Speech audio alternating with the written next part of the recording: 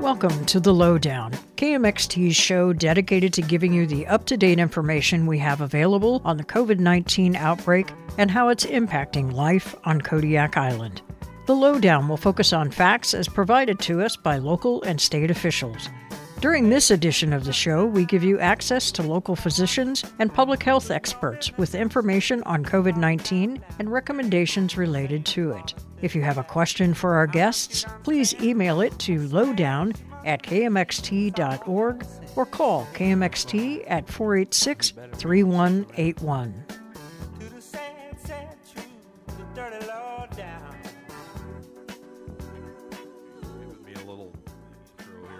Morning. It is Wednesday, the first Wednesday of 2021. First Wednesday of the year of promise that maybe our lives will begin to return to normal sometime this year as we gradually start to get a handle on this pandemic. There surely are some signs that are positive. We got a couple of vaccines already approved, and some of the people in our community have been able to get their first shot, with more lined up to get one this week and over the course of the next couple of weeks. Our numbers seem to be going steadily down for cases reported, for hospitalizations, and for active cases. We seemingly haven't seen that spike everyone predicted was going to happen after the holidays as of yet. And school is due to resume in person next week. But the horror stories we keep hearing about what's going on in the lower 48 and globally, with historic death numbers, huge spikes in cases in some areas, lack of hospital capacity and hospital capacity actually being overrun in parts of the country, and super transmissible new variants popping up everywhere, with more reports of long-term effects of COVID, have to give us pause to start celebrating this too early. There's still a long way to go. There's still a lot we don't know, a lot we have to deal with, and a lot of questions that remain unanswered as of yet. Today's your chance to get some of your questions answered. It's your opportunity to get a question answered. If you call 486-3181, we'll pass the question along to the panel, or shoot me an email, lowdown@kmxt.org, and we'll try and get it answered before the end of the show. Again, on the panel today, we have Dr. Evan Jones from CANA, Dr. Shana Theobald from the Kodiak Ambulatory Care Clinic, and Dr. Curtis Mortenson is back with us today from the Kodiak Community Health Center. And you're all looking great. Morning. Good morning. Hey, how are we doing, guys? Is there anything of event that's happened in your little worlds over the last couple of weeks you think it's important to share with folks? I mean, I think that, well, first of all, it's good to be back. I think the big news this week is really vaccine related. And so I think we should definitely spend some time talking about that, because I know there's a lot of questions in the community. So that's certainly big news from my front. I was off last week though, so I may have missed a bunch, and maybe Shana and even can get me up to date on those things. So for us, the big thing also was vaccination. We're starting to get beyond frontline workers, and we're starting to vaccinate people over 65, and people in high risk categories. We're starting to get vaccinated. So it is nice to start moving in the right direction and getting more and more people protected from this disease. And we'll see how fast we can get people immunized and how much we can get in of the immunizations. Yeah, I agree. Our clinic, we're doing the vaccinations as well. We do have the deep freezer available at our clinic. And this week it's the phase 1A, and we've gone down to tier 1, 2, and 3. 3 is kind of, the urgent care and age 75 and older, not quite as high risk as a tier 1 and 2, like the, critical care COVID unit providers and the long-term care facility residents. But next week, January 11th, we'll be doing age 65 and older, and more of the emergency medicine, more of the kind of para-health professionals that will have exposure to COVID but aren't necessarily right on the front lines. So we do have vaccines available in the clinic, and people can call and schedule. We do have to schedule somewhat because it is a limited supply. I think the island got just under 1,000 doses that's being distributed to all of the clinics. Safeway, I know, got a batch of the vaccines, and we're all trying to follow those state rules to make sure the highest risk patients and providers are vaccinated first. So it does entail some organization and planning, so call ahead. So let's go back. We anticipated this giant spike coming after the holidays, holiday travel, holiday greeting, people coming from off the island and families gathering, people celebrating. But we haven't really seen that as of yet. Is it too early, or did we get lucky? Well, I think a little bit of both right now. I think we're still a little bit early to say that we're doing good, that we got through Christmas and New Year's without a spike. But I will admit, looking at the numbers, they're there, but not as much as I expected, not as much as after Thanksgiving, it seems like. Mm-hmm. Well, and I think, I was actually talking to somebody about this morning. I think it is too early still. We saw the biggest spike from sort of Thanksgiving was about 2 weeks, almost a solid 2 weeks after the holiday. And so we're certainly not 2 weeks after, New Year's at this point. So I think we still have some time to see this sort itself out. But I think that if we don't have as much of a spike, I think it probably has a lot to do with the behaviors of people in town. And I think that that's commendable. I think that probably that means that less people did gather together in large groups and less people did travel. And maybe Thanksgiving was a learning experience for us, and we did. So I think if that does indeed if that isn't the case, then I would certainly say I would commend the community for acting responsibly. It's interesting that all three of you, the focus immediately is on vaccines. That's the thing we want to celebrate right now, that the vaccine is here. But has it dampened our ability to test, or are we testing as much as we should be right now? Because it still seems like if the vaccine is the rainbow at the end here, and we need to get this many percentage of the population inoculated, don't we still have to use those same protocols even more? I would think with these new variants that they're being reported, it becomes even more critical for us to do the protective things before we count on a vaccine to get us out of this.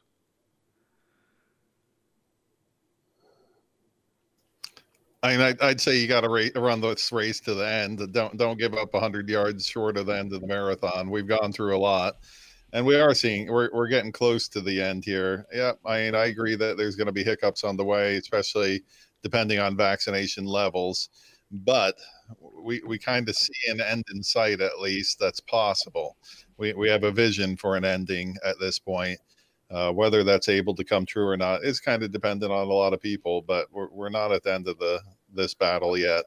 And so we need to keep a little bit vigilant and continue doing the things we've been doing for the past year, trying to keep ourselves safe while staying mentally healthy, getting out and doing the things that you should be doing with exercising and stuff like that, just to stay mentally healthy, even though the weather has turned dark and dreary. But I guess my question is, are we still seeing an increase in demand for testing, or is the demand are not as many people getting tested now? I would say at Canna, we are at about 2/3 what we were a month ago. So about a third less requests for tests than we were a month ago, but still testing quite a few patients, quite a few people. And I would echo that. That our testing the volume of testing has been down. I think that what you say though is really true. Yesterday I came back and there was this announcement from the state that we're going to be starting to give the vaccine, able to give the vaccine to this tier 1B next week. And literally the whole day was, okay, how can we put our resources into this, right? And so the combination of it is the fact that we have resources going into testing, and now we want to put more resources into, giving the immunization. I mean, those resources are going to come from somewhere. And so I think that I think, a call to us as a medical community. I mean, we have 3 clinics here represented on this call. We have Safeway as a pharmacy that's doing the immunization. I think it's really a call to all of us to, no one agency in town can do this alone. We all need to do it together. So, and fortunately for Kodiak, I think that we have a great deal of resources between the clinics in town and between the pharmacies to try and get this done. So I'm really thankful for that. Well, you mentioned it a little bit, even the variant, the reports on the variant, the fact that the UK is now shutting itself down for a long period of time. Is that a cause for concern locally? I mean, it hasn't been identified in Alaska yet, but it has been, or one of the highly transmittable ones have been identified in 5 states now. So we kind of have to assume it's everywhere. Yeah, I think your assumption is correct. Even when I heard about it the first time being in the UK, we don't test the individual different strains. So we have no idea whether maybe every single one in Kodiak has been this highly transmissible strain. We don't know, because all we're seeing is a COVID positive. We're not getting down to the the differences between the different COVID strains. And so that's not as big an emphasis in the U.S. as it has been in other places, trying to identify the different strains. So I will just tell you at this point, when I heard about it in Great Britain, I was just like, there's no sense, in some ways, there's no sense shutting down flights from Great Britain because we know it's already here once we discover it. And I think it would not surprise me in the least if it's in Kodiak. But I can't tell you if it is or it isn't.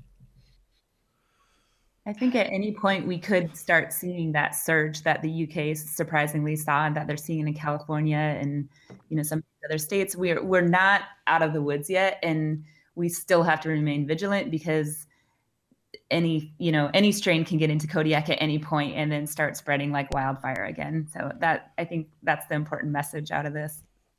Well, doesn't that kind of lead us to a roller coaster ride as far as what we do, as far as the alert level the community is at? I mean, we've been at a red level for quite a while now, and there sure seems to be a push to say, things are great, the numbers are coming down, let's go down to a yellow or a green level. Doesn't that sort of open us up for allowing this to come in and bouncing right back up to a red level?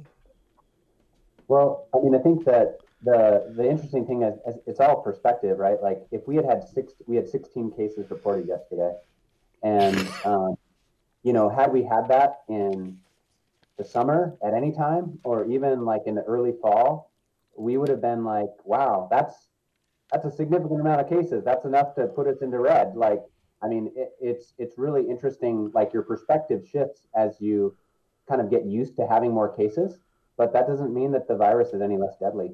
And so I think that it's always that you're right. The case numbers have not been like in the 40s and 50s a day like they were back in November, but 16 in a day is still a pretty high number.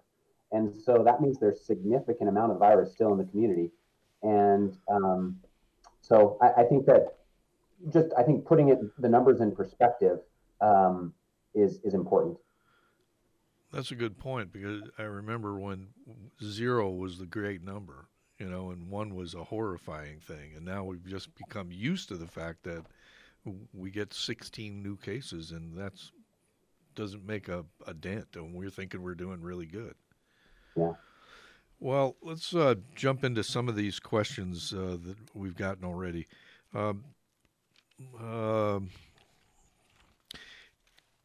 How does the lack of testing address the idea that we haven't had the spike? We're not testing at the rate we were. That's a fact. So how does that transmit into what we're actually seeing? I think a couple different factors go into that. Positive results kind of make it so more people want to be tested because we want to test the close contacts around them. So if we're having 40 positives and each one of them have been in contact with 5 people, that means that's 200 tests that we're going to be wanting to do that day. So just because we're having lower numbers does not mean that we don't have a good picture of what's going on. We are still testing people who are symptomatic in any way. And we're frankly testing all the close contacts around them, and we're still getting low numbers. Probably a better measure would be the percentage of positives, which is in the state of Alaska dipped below 5% recently, which is encouraging. Okay. And I would say, you know, I agree with that kind of compounding nature of if you have more positives, then you test more. But I would continue to encourage people, like on the flip side of that, like we do, if people are symptomatic, we do want you to get tested, and that's really important. And so I know there's a lot of people that are fatigued. Like I know in my family alone, my kids are like, oh, we got to do we call it the boogie test. And so like, you know, like they're like, oh, I have to go do the boogie test. I got a runny nose. So no. And so I know that I know for a fact that there's a lot of fatigue over even getting testing done for kind of like cold, you know, symptoms. But it is really important for us to track kind of the disease activity on the island, and also potentially the need to quarantine or isolate and those types of things. So I think it is really important that people still get tested if they are having symptoms. Is it true that if one person in the house is exposed and tested, it's okay, the rest of the house doesn't have to take a test?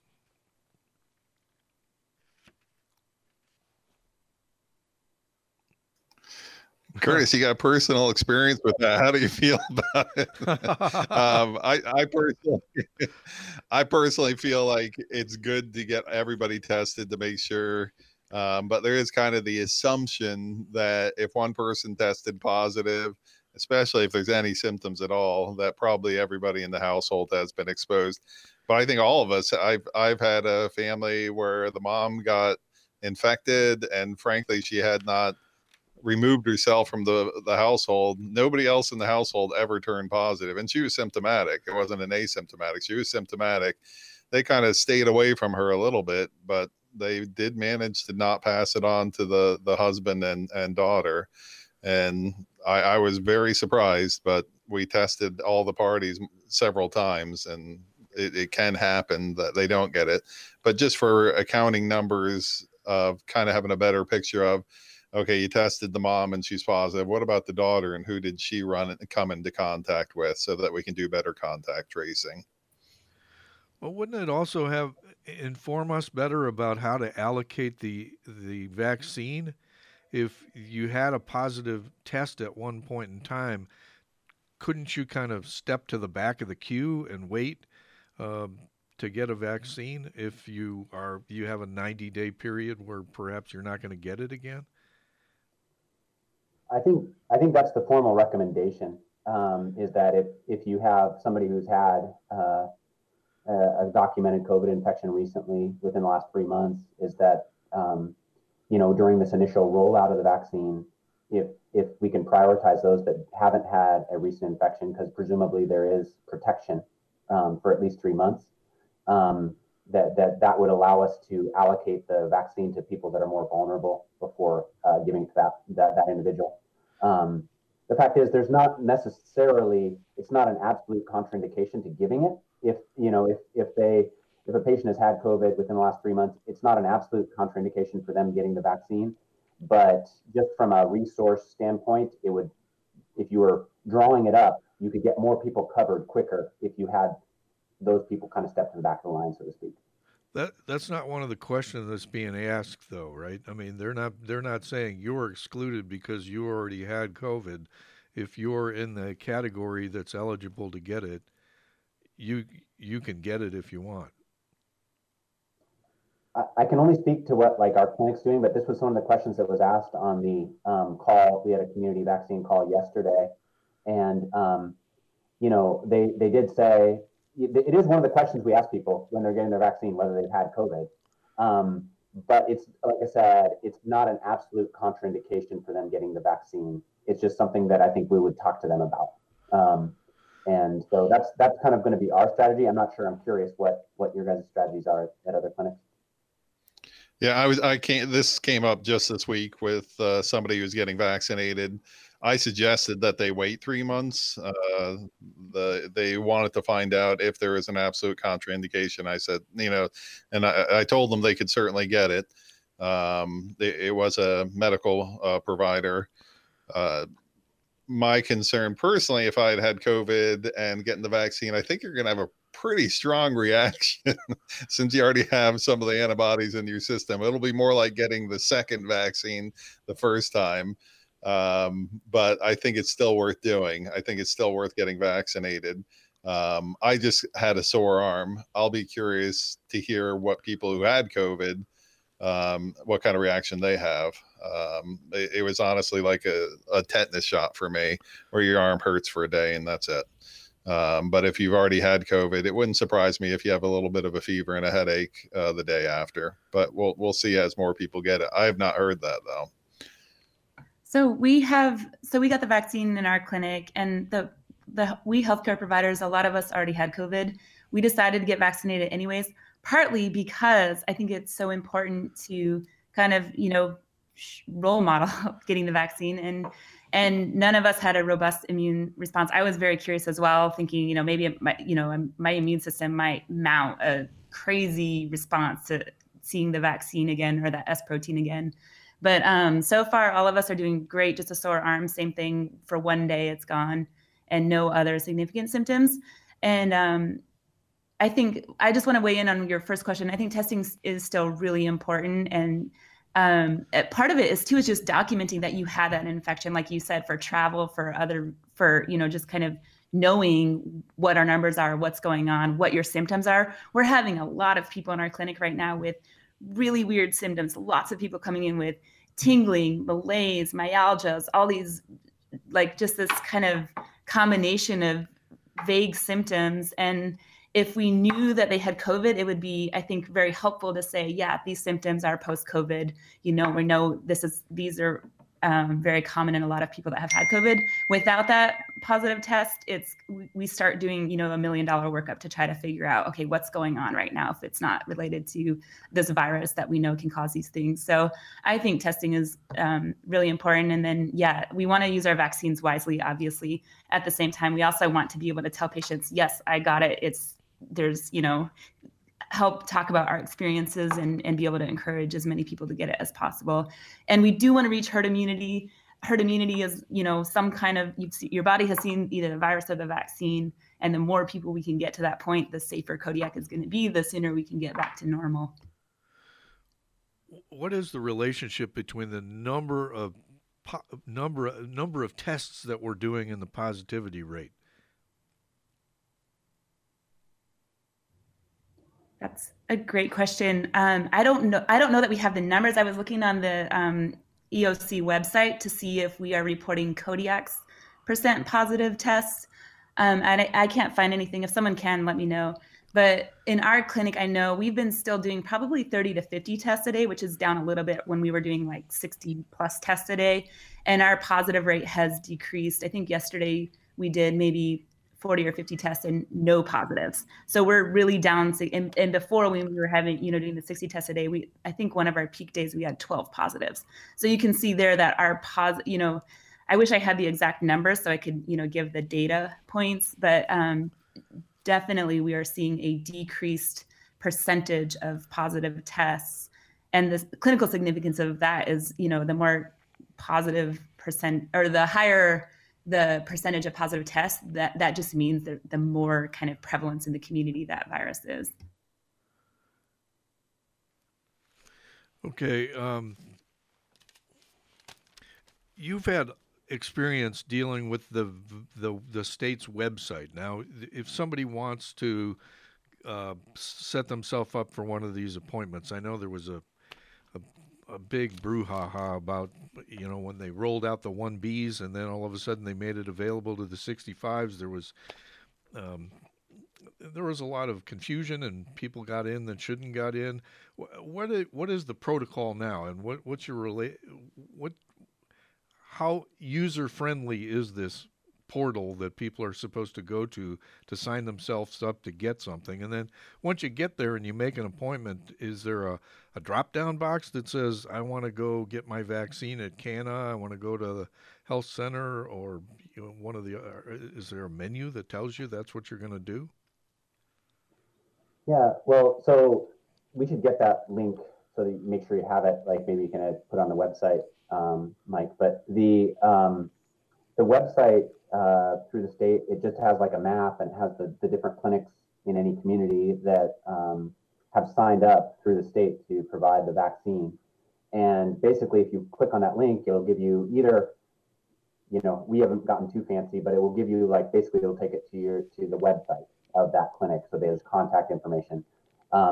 We're trying to work on it so that it would take you to a place where you can actually sign up, schedule an appointment online as opposed to calling the office even, but we haven't gotten there yet. So the website itself is actually pretty easy to navigate around. It's just like, like if you had like a Google map up, and it just has like a clinic that points to like, hey, here's a clinic that you can go to. I want to come back a little bit to what you said at the start. So the state did make a big announcement on Monday where they're really expanding, the people that are eligible to get the vaccine. That'll be starting next week, and I think that it's a great thing. It's great that we can make this more available, and hopefully start working hard at getting a greater percentage of our community vaccinated. I would also caution though for people to have a little bit of patience, because it's, this whole process is new for all of us. The amount of people getting vaccines in a very short period of time, trying to set up, the logistics around that for staffing and things like that, while also providing safe observation of patients after they get the vaccine. These patients, after you get this vaccine, we're supposed to be watching people for at least 15 minutes. And so it's not quite as simple as, coming in and getting your flu shot, and taking off. And so please be patient and gracious with our staff as we try and work through this. We are trying to get the vaccine out to as many people as possible, as quickly as possible. It's so labor intensive that we've actually had to pull staff away from other areas, to the point where this is scary and awful, but some doctors have been asked to room their own patients. But we pulled so many staff away that sometimes it might be the doc grabbing you from the waiting room rather than an MA. But we're trying to get people vaccinated as quickly as possible. And the people doing that have to get pulled from somewhere. We've got a lot of people at testing sites already that got pulled from other areas. So there's just, it's a numbers issue at some point where the people have to come from somewhere. And so we're grabbing from everywhere we can. Well, and there's also some logistical issues, with, the storage. Like once you open, we're going to be getting the Moderna vaccine, and once you open a vial, which is 10 doses, you have to use that vial within 6 hours. And so we are talking about actually having kind of like an on-call list of people that really want the vaccine, that would be willing to come in kind of at a last minute, because if we end up with somebody no-showing, we have 20 people scheduled to get the vaccine in a day, and you end up with 19 given, you have an extra dose, then, having somebody you can call in so you don't waste that dose.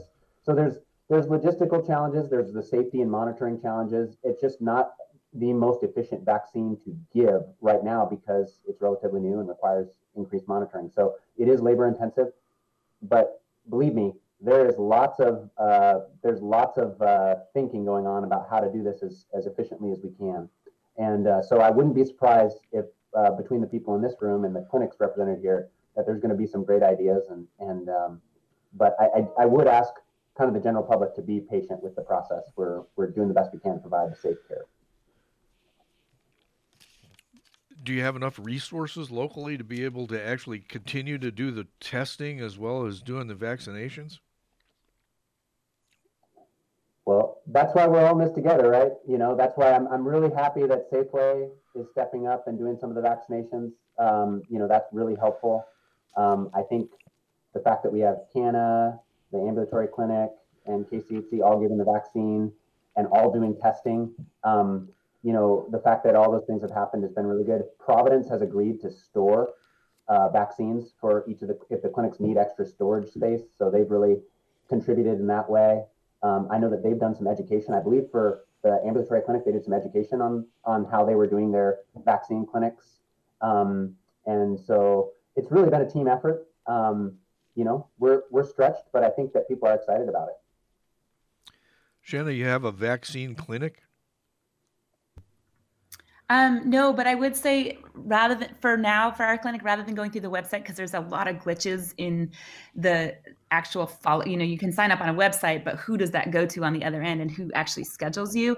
I would say call our clinic directly. You could sign up for that, but also call our clinic directly, and we'll triage people, based on, we have a list of our highest risk patients, grouped by age and grouped by medical conditions. So we're going to try to make sure we get those people vaccinated first. And we can help kind of make sure that we are allocating our resources appropriately. I think, got a batch of, 20 vaccines at first from this first 975 dose from Pfizer. And then I think Providence and the local officials are kind of determining what number each of the clinics, including Safeway, will be receiving, and then each of those entities is responsible to allocate those vaccines as they per the guidelines, but also according to their patient population. So we don't have a vaccine clinic, but we are giving vaccines. We'll have one vial of 6 doses, and it's supposed to be 5 doses. We can get 6 out of it. You can almost get 7 out of it if you use a small enough needle. And a lot of states in the lower 48 are trying to really, get the most out of those vaccines as possible. But you do have to use it within a couple hours. And so we do, like Dr. Mortenson said, need to have kind of it slated for that afternoon or that morning, which patients are going to be receiving that vaccine at a time. So it is logistically intense. Everyone has to be monitored 15 to 30 minutes. And again, part of the reason why the vaccine across the nation has been so slow, the whole rollout process, is because there are a lot of these different logistics that are new and different compared to how we normally give vaccines. Hopefully we'll probably streamline a process. It would be great if we did have one kind of vaccine station some states are doing, where you've got your EMTs helping observe patients for 15 minutes afterwards. You can kind of, people can drive through, get the vaccine, wait it out in their car for 15 minutes and have someone monitoring them, where it's really more of a kind of, you can give a lot of vaccines in a short amount of time rather than using a nurse for 15 minutes every shot. Are you saying that for your clients, rather than go to the portal and try and schedule themselves, that they contact your office and they do the scheduling? Right now, do both. You can sign up through the portal. We do want the portal to work. We want to have, a kind of centralized database where everybody is kind of going through and all those numbers get reported to the state. But at the same time, a lot of the websites are not patching through to kind of that end result, to that end team. And so we want to make sure that you don't just sign up on the website and then nothing happens for a month and you miss your opportunity because you thought the website was working perfectly. So right now, I would say, do both. And as we kind of iron out the wrinkles in this process, hopefully, eventually the website will be, accurate in the way to get through. But for now, don't rely on it. Like we had to keep calling, even though we signed up on the website and the VacTrack, we realized that nothing had been done with the application through a VacTrack, and some of the links weren't working. A lot of the kind of links and downstream processes are not actually working. A lot of them are broken at this point. So call the clinic right now, at least. That's the recommendation. Okay, so for somebody, I think that even if you find a clinic like on the website, if you're actually trying to schedule an appointment, I would definitely call, at least for us. Yeah, I would want you to call the clinic and make sure that you're on the list there, getting an appointment. And I would say that as of right now, just for us, our clinic right now, because we don't have the vaccine in hand at this point in time, we're actually right now not scheduling people for an actual appointment, but we're presuming that we will be getting it next week and starting to actually schedule patients. But if patients call our clinic, what we're doing now is putting them on a wait list, and then we will be calling them back once we have the vaccine in hand. Okay, just so I'm clear on this, we have somebody that's 70 years old in town that wants to schedule themselves for a vaccine and they're a regular client patient at your clinic, what do they do? Do they just call your clinic and say, I want to come in and get a vaccine next week and it's handled? Or do they need to go to the portal, make an appointment on the portal, I'm assuming, and that sort of, there has to be at some point some tracking of how many appointments are being made compared to how much vaccine we have, right? I mean, if you have, what's the demand? I mean, how many people over 65 do we have in the community, and how much vaccine is available starting next week? Yeah. So I can only speak to our clinic particularly. And I don't know what to tell you really about the statewide portal as far as like all the logistics that go into that. I agree with Shana that I think that it's probably going to be honed in over time. And so I hate to tell people to just ignore it. But I also would say that if you want to guarantee, like if you want to know if you're going to have an appointment, I think scheduling through the individual clinic or pharmacy would be good. And I would encourage, much like with the testing, if you have a primary care provider, trying to do your vaccine through your primary care provider, if that's possible. That helps. The challenge, like how many people are we going to be looking to vaccinate? So we actually did a record of our clinic as far as how many people 65 and older we have, and it was somewhere between 600 and 700 patients. And so we took that into account when we requested our vaccine from the state. We took that into account. We requested enough vaccine to cover our patients. And so, like I said, we don't have that vaccine necessarily in hand yet, so I can't tell you how much we actually are going to have, but that's what we're trying to do, is trying to match the supply to the demand. So I'm going to throw another wrench into this, unfortunately. So we've actually been putting all of our patients into a database and actually pulling out the highest risk people and calling them. And so our patients have been getting calls and getting them scheduled that way. We did get some vaccines earlier than others, and we have been administering to high risk over 65, but it is by a method where we are calling them. So I don't know what to tell you about the portal and stuff. I think it is good if we all start using it, and maybe we can get it working appropriately into the future. But right now, Canna is calling our patients in an orderly manner so that people who need it the most get calls first. We did the same thing. We ran our patient numbers. I think there was 300 that were elderly and high risk, kind of meet this early stage of vaccine administration. And we are calling them as well. And a lot of them might overlap. We might have them we might have seen them at one point, but they are actually a CANA or a KCHC patient now. So there might be some overlap in our numbers. I think the borough or the Kodiak Island, I don't know, whoever the overseeing team on this probably has all of the Kodiak census numbers. And I don't have those in front of me, but I will say VacTrack is the system right now being used to document who got what vaccine, what date, what lot number, all that information, so that, if you do have an issue, that's how we're going to be tracking it back from there. And VacTrack, it's a kind of statewide, or I think it's nationwide, but definitely Alaska state. We put all of our vaccines into there so that we kind of have the pooled information about who's gotten what vaccines. And that's kind of how we've done the application process. And we're really trying to use that as our centralized kind of database. So next week is starting tomorrow or today, I think, when the portal opens for the 65 folks. That's the first time we are actually using this tracking thing to start tracking the allocation of the vaccines, right? I mean, the 1A and 1B group, they didn't need to do it this way.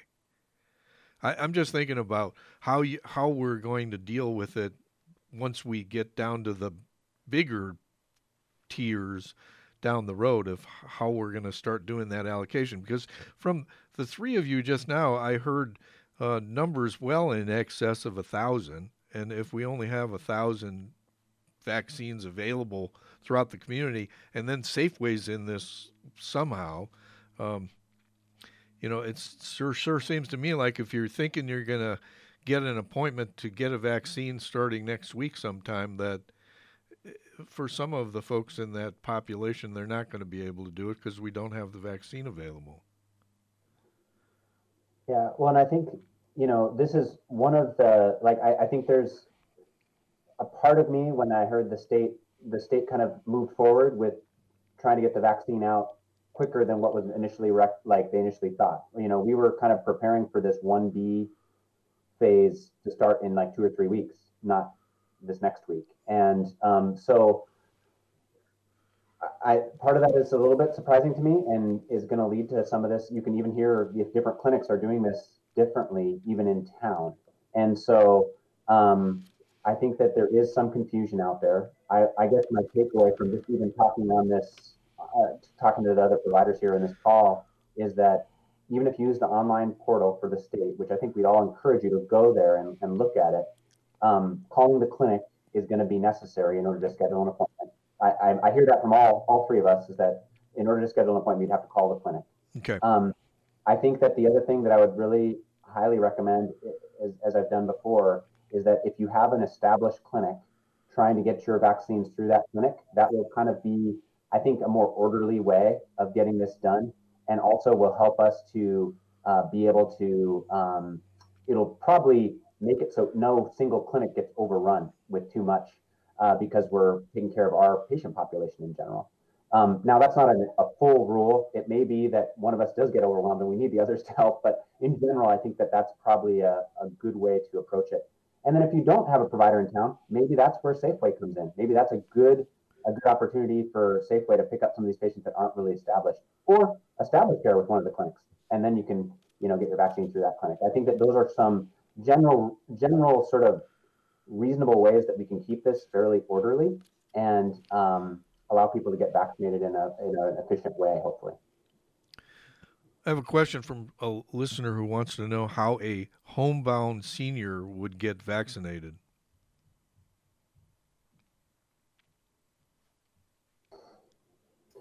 I'd say for our clinic, give us a call still. We will make things work one way or another. But just give your PCP a call and let them know that you'd like the vaccine, but can't travel outside the home. So home visits are still something doctors do? I do them all the time. I probably do 2 or 3 home visits a week. Yeah, probably less during the time of COVID. I'm probably doing less, but yeah, I mean, we can, for circumstances like that, I think that we're all probably willing to make the options available. Okay, now some specific questions about these things. How long after you get the shots does it take for immunity to develop? About 2 weeks to develop antibodies. And then so the vaccine works by exposing your body to, well, the mRNA one is actually the RNA, the genetic instructions to make the protein. First of all, just a kind of really basic how like genetic processing works. DNA makes RNA, makes a protein. A lot of people have said, oh, if you get the RNA, it might, get built into your DNA and change you into something else. That is not biologically how RNA works. RNA is kind of a message that is then sent. It's kind of like sending a letter with instructions, and then a protein is built from there. So then your body mounts a immune response to that S protein. And what's intended for the vaccine effect is basically whenever you see that virus again, when your body sees that S protein that it's already kind of seen through the vaccine, it mounts an immune response against that and has specifically targeted antibodies that kind of neutralize that virus and tag it for destruction. And then the rest of your immune system comes in and kills it and sheds it or gets rid of it. So there are some people that could get the virus infection after getting the vaccine because maybe their body doesn't mount a full immune response. And we're starting to see that. I think there was a senator or some state representative that had the vaccine December 18th and became positive for COVID after that. So 2 things to know though. It decreases your chances of getting infected by like 95%. About 5% of people in the trials got COVID after getting the vaccine, and it decreases the severity of the infection. So it's basically kind of primed your immune system to fight the virus off when it's exposed to it, later on after getting the vaccine. So a lot's been said about, there's a lot of theories going on in different countries and different states actually about whether or not to delay the second dose of the vaccine, which the FDA apparently isn't recommending. But what happens to you in between the first vaccine, the second vaccine, and then the 2-week period? Are you after you get the first vaccine, do you have any kind of immunity, or is there a reduction in the severity of COVID if you get it? So the last numbers I saw was with a single injection that it was about 56% effective, which frankly isn't bad. But with a second injection, we end up about 95%. People like Dr. Theobald who had COVID, maybe she's like 99% protected after kind of 3 exposures to this. And so she might be the person who is the super resistant person at this point.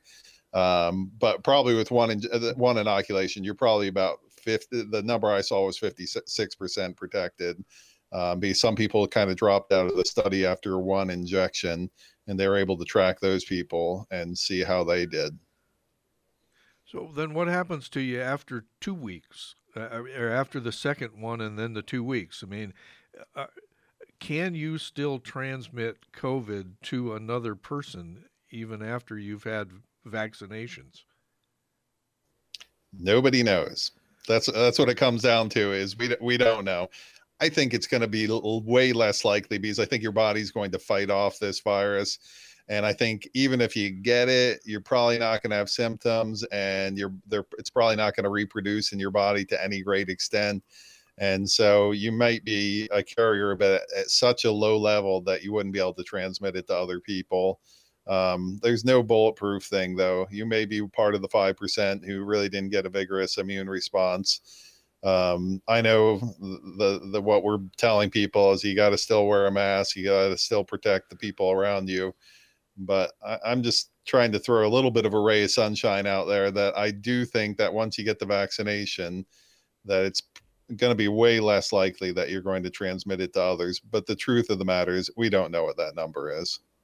But for an individual's own behavior, once they get the 2 shots and they pass the 2 weeks by, can they then go about their regular life as they did before the COVID and, go out in public without a mask on and travel and feel like they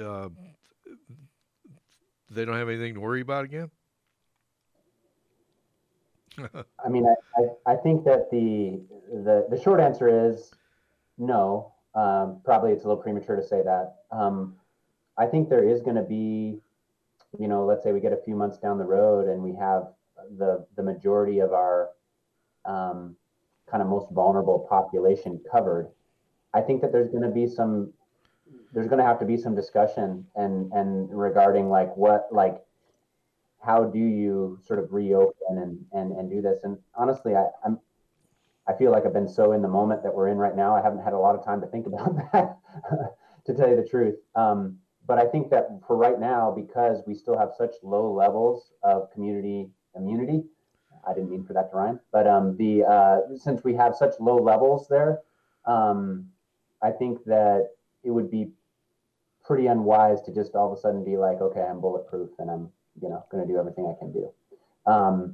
But it will be interesting to see at what level, and I think we're going to know more about the vaccine too as time goes on, at what level do we kind of say like, you know what, we've got such a great majority of our population covered, including our most vulnerable. At what point do we kind of just open things up back to normal? And I don't have necessarily an answer for that.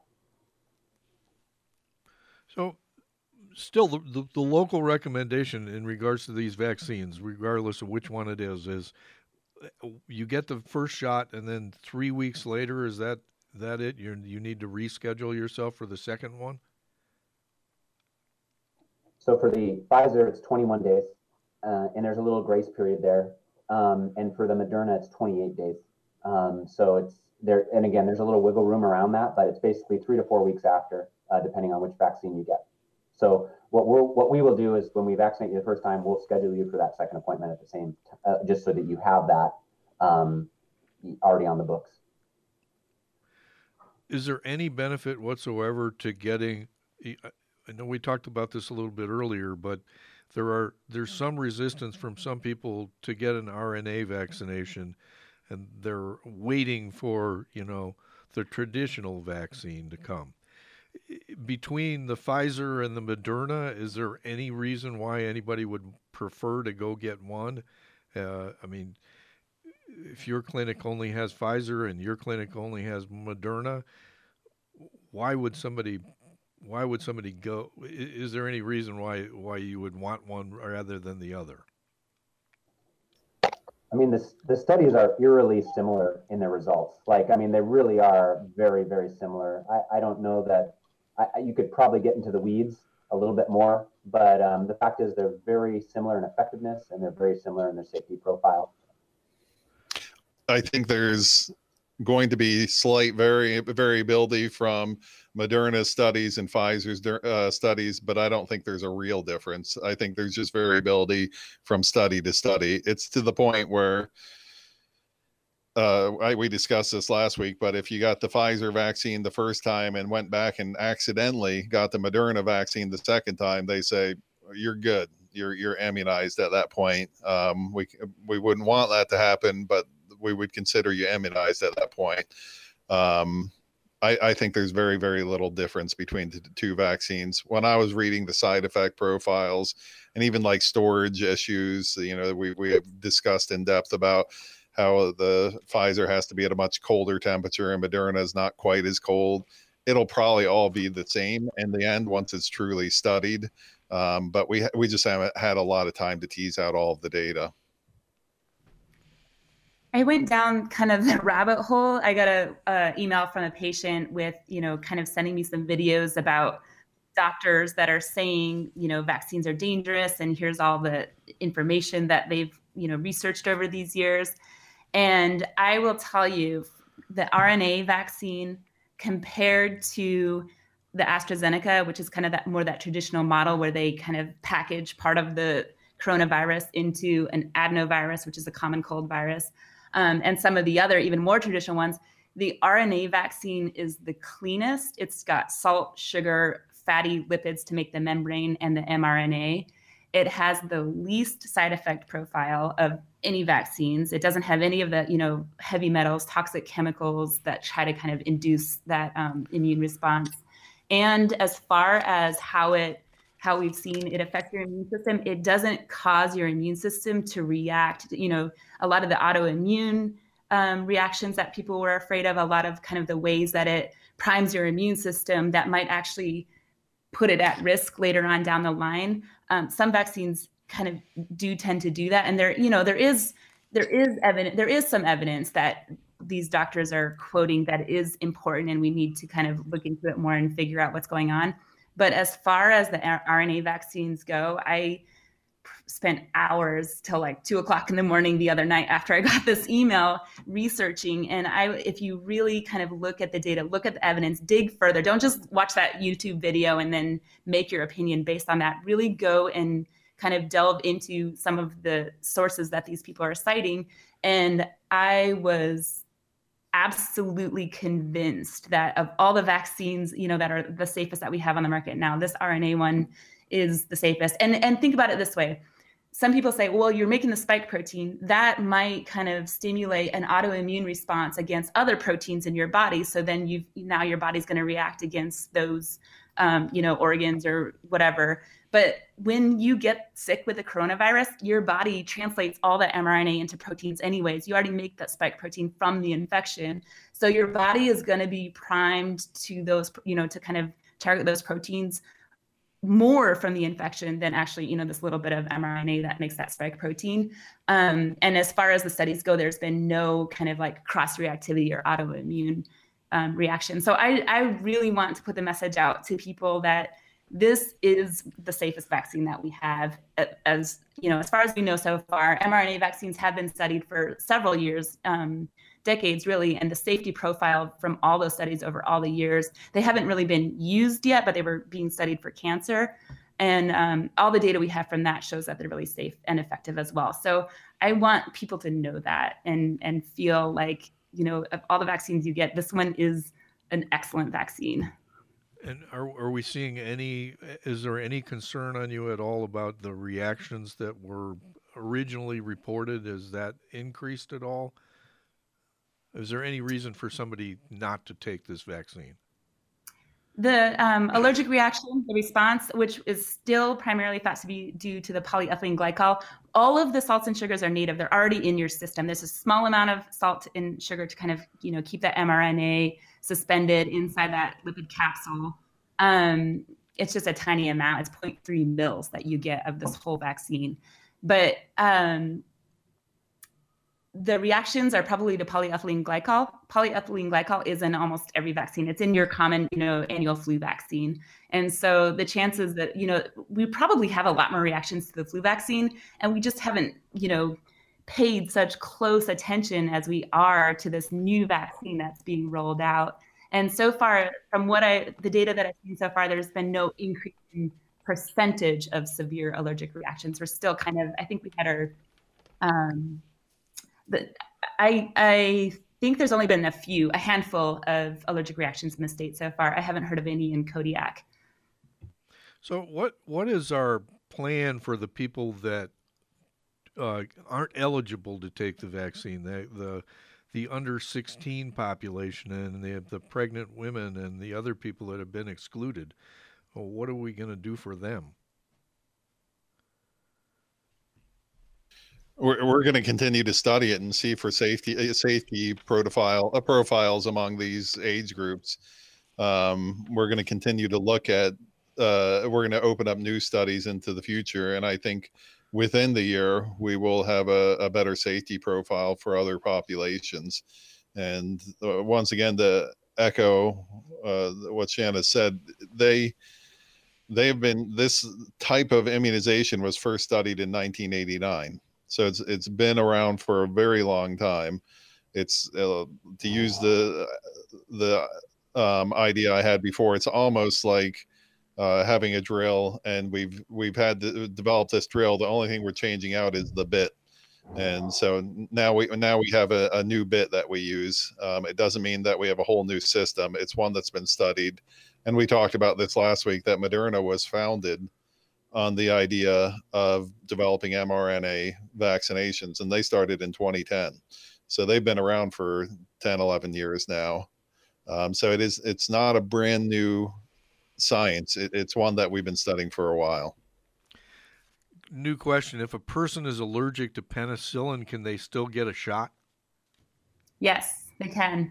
And actually ACOG, the American College of Obstetrics and Gynecology, recommends that, as far as we know, there's no reason even for a pregnant or breastfeeding woman not to get the vaccine. It just wasn't studied in that population. But as far as, all the effects we have so far, it will not affect the fetus. It doesn't affect the mom. It doesn't affect, if anything, you're going to give antibodies through breast milk to breastfeeding your child, which will give them some protective immunity. So just so people know, it's not a contraindication if you're pregnant or breastfeeding. It just means you should have a conversation with your doctor and make, everyone should make the decision that they feel is best for them. But yeah. Do you guys still have a few more minutes? I have two more questions. We just lost Dr. Mortenson. Thanks. Yes. Could you expound on the 78% of COVID survivors having some heart damage? Can you say if this is all patients or just those who were hospitalized? So this was actually patients who had mild to moderate symptoms. Some of them, this was kind of a random study, and actually people who were hospitalized, I'm not sure they were even included in the study. So it wasn't like it was seriously ill people. We've kind of talked about the effects on the heart. It actually infects the cells of the heart and does affect how they function. And when we say that, so they did MRIs of these hearts to see how they were functioning, and there were changes. That's all we can really say at this point. How serious those changes are, well, they range from the patient would have never even known about it if we hadn't studied it, to people needing a heart transplant. But it also, I've talked about some of the things that we discuss. We're still learning, and some things that we say on this show are going to be wrong. I mean, you look, and one thing that I was talking about a couple weeks ago, I got more information on it, the way it affects the brain. They're getting more information on autopsy studies that when they've looked at the brains of COVID patients, there's actually little micro hemorrhagic strokes all over the brain of COVID positive patients who have gotten into that kind of fogginess and can't think straight and having headaches. There's little micro bleeds all over the brain. So my analogy was the football player disease from the numerous concussions that relates to chronic traumatic encephalopathy. Is even more appropriate. I was thinking that it was probably little blood clots showering into the brain, causing many strokes, of where the blood clot blocks blood flow to parts of the brain, but that doesn't appear to be what's going on. It actually appears that the brain is getting infected, causing leakiness in the blood vessels, so that you're having little micro hemorrhagic strokes all over the brain, which is more consistent with a concussion, where we have trauma to the brain and there's a small bleed. The tough part about this, that's a little bit scary, is we've talked about it before, but with the chronic traumatic encephalopathy, it leads to what we talked about last week with some of the psychiatric illnesses, including depression, anxiety, early onset Alzheimer's, headaches, chronic fatigue. And this could be the explanation behind a lot of these issues going on. But that study just came out in the past week, I think, that where they were looking at autopsies of the brains of COVID, people who died of COVID. So more interesting findings, trying to figure out what's actually going on with this disease. That means that the studies are being done on people who passed away because of COVID or something related, right? That they're doing a brain study. Is there a way to do a brain study on somebody before they die? So the tough part is, even with an MRI, this is getting down to such fine detail that we'd probably see changes in a year or two, because as Shana and I look at, she and I order a ton of MRIs of brains over the years. And one of the common reports that we get back is white matter changes consistent with microvascular disease. That's probably what we're going to see, is kind of a shrinking of the brain after having these types of symptoms, where your brain actually physically shrinks because of what is thought is microvascular disease. I would be curious what your thoughts are on that, Dr. Theobald. Yeah, I agree. I read the same study about the brain and how COVID really is affecting. We're learning more and more how it is affecting the brain. And yeah, I completely agree. I mean, I've had some patients after COVID have, kind of almost like they feel like they're forgetting things, and almost like a kind of very mild dementia type picture and brain fog.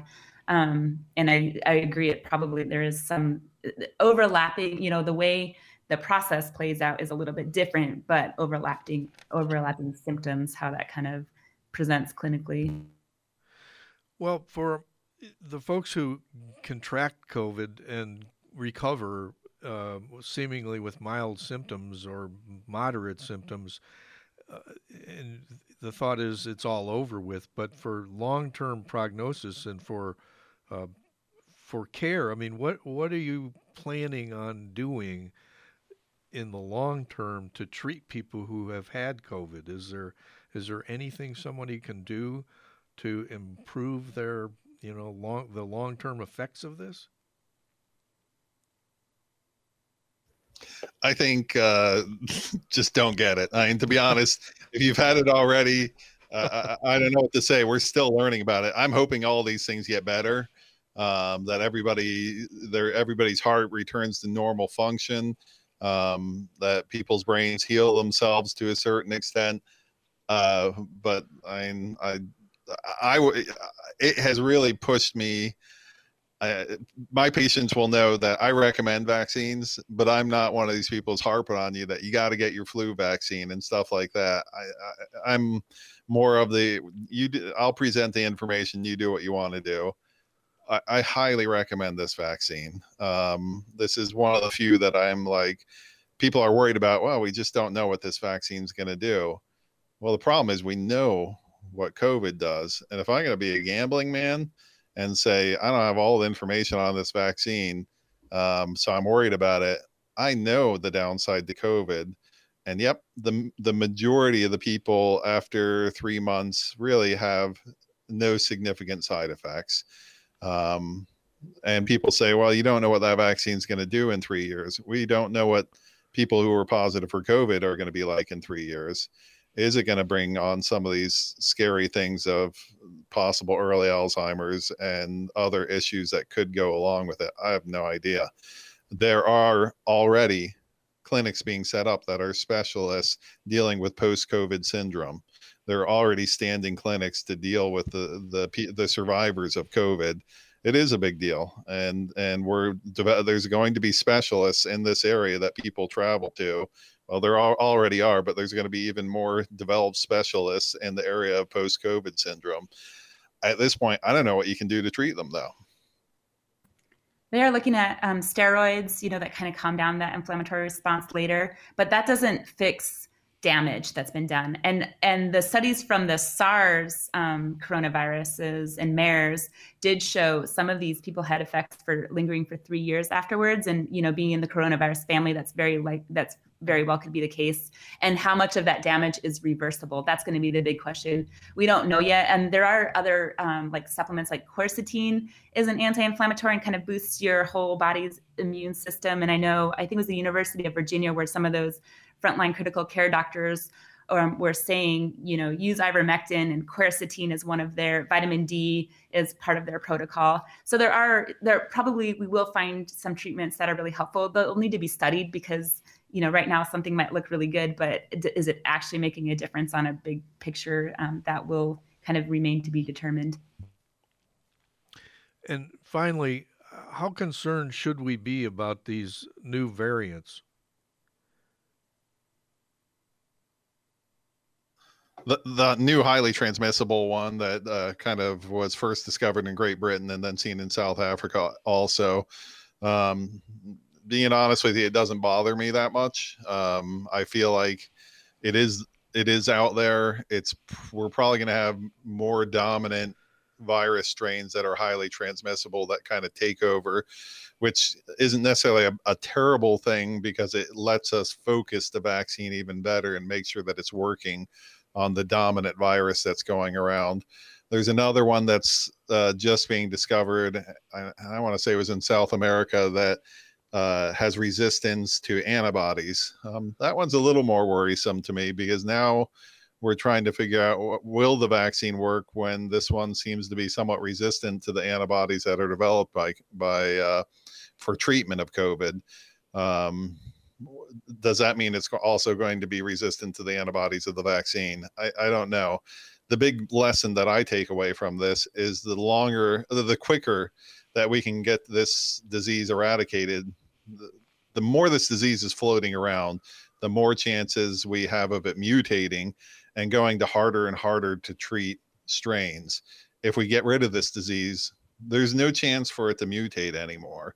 So the longer we kind of monkey around with it and say, I don't know if I want to deal with this, I don't know if I want a vaccine, the more chance of mutations that occur, and the more chance that we're going to get up with a resistant strain that we're going to have a very difficult time with. At this point, yep, a lot of people have died of this disease. It could potentially get worse.